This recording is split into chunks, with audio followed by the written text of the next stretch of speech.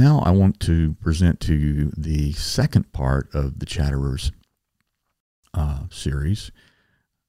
The American Crisis Part 2 is a letter specifically including the quotations from George Washington, John Adams, Thomas Jefferson, James Madison, Alexander Hamilton, Patrick Henry, John Dixon, Thomas Paine, Samuel Adams, and Benjamin Franklin.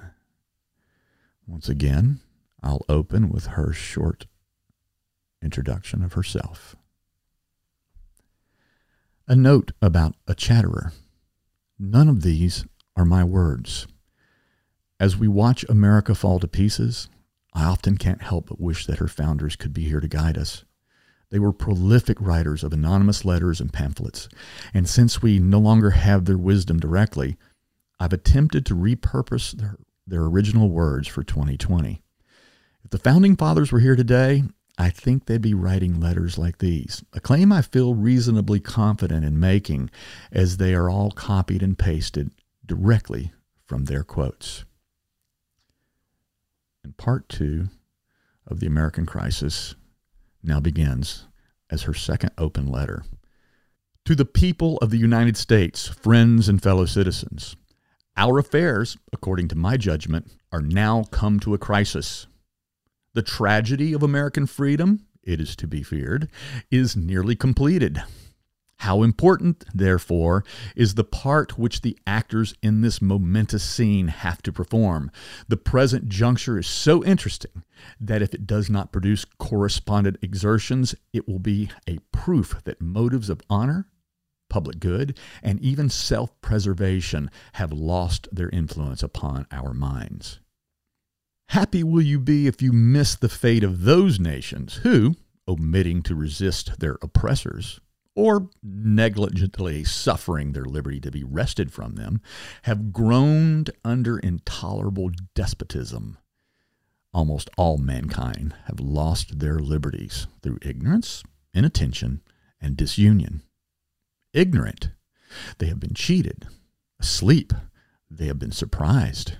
Divided, the yoke has been forced upon them. These are the facts. The conclusion is irresistible. It is proper to take alarm at the first experiment on our liberties. The time to guard against corruption and tyranny is before they shall have gotten hold on us.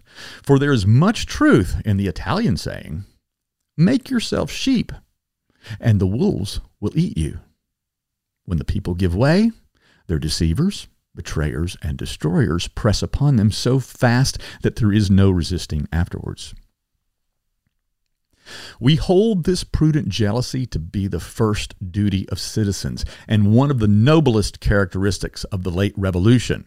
The free men of America did not wait till usurped power had strengthened itself by exercise and entangled the question in precedents. They saw all the consequences in the principle, and they avoided the consequences by denying the principle. We revere this lesson too much soon to forget it. What then is to be done? I will venture a bold assertion. We have only two things to look for. One, a change of men and measures. Or two, a severe civil war. That the former is preferable to the latter course cannot be doubted.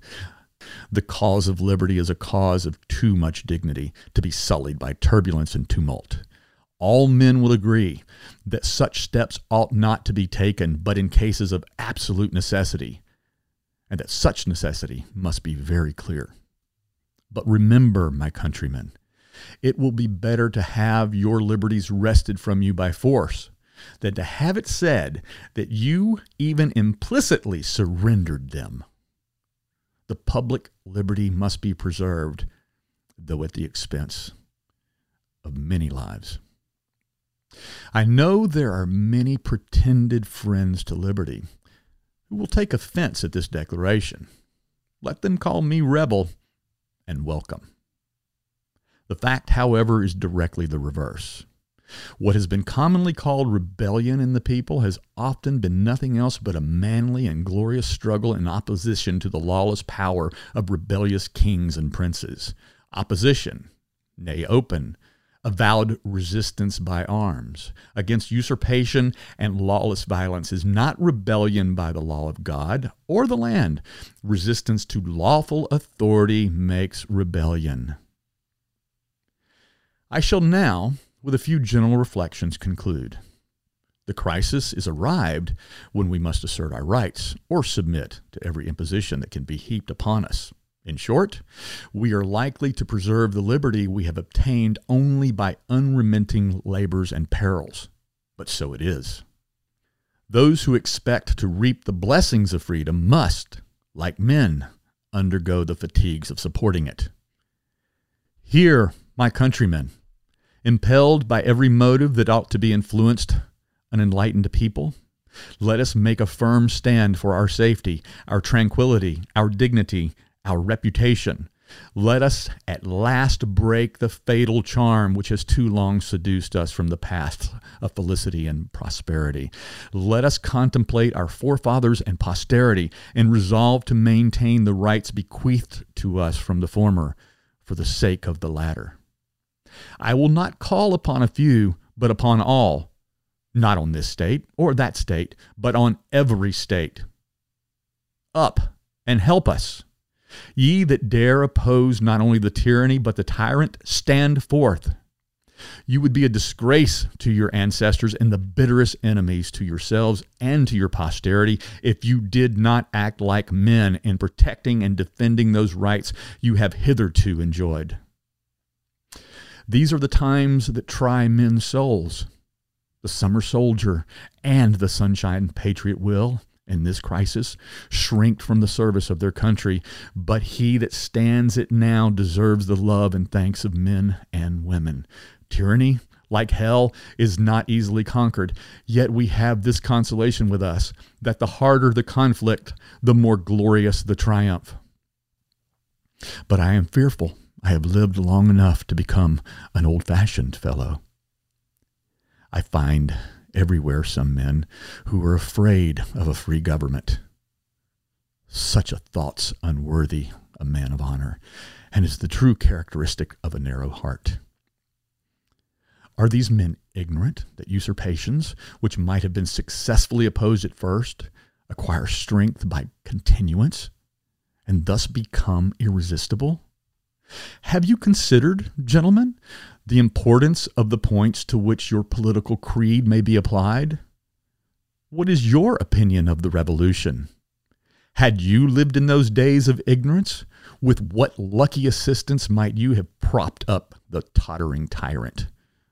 By maxims of law to prove, those kings can do no wrong.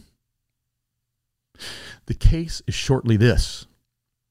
All the happiness you possess, you owe to the force of the principle which you now reproach.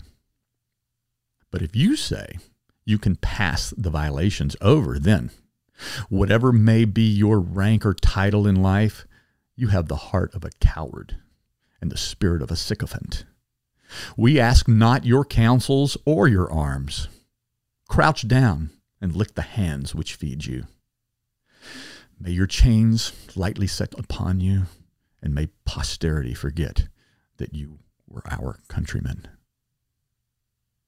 A Chatterer. Once again, this is Steve Baker, the Pragmatic Constitutionalist. Thanks for joining me today in this reading of The American Crisis, Part 1 and Part 2 by A Chatterer. And these were all selected quotations from quite a list of our founding fathers, as compiled by my anonymous friend, A Chatterer.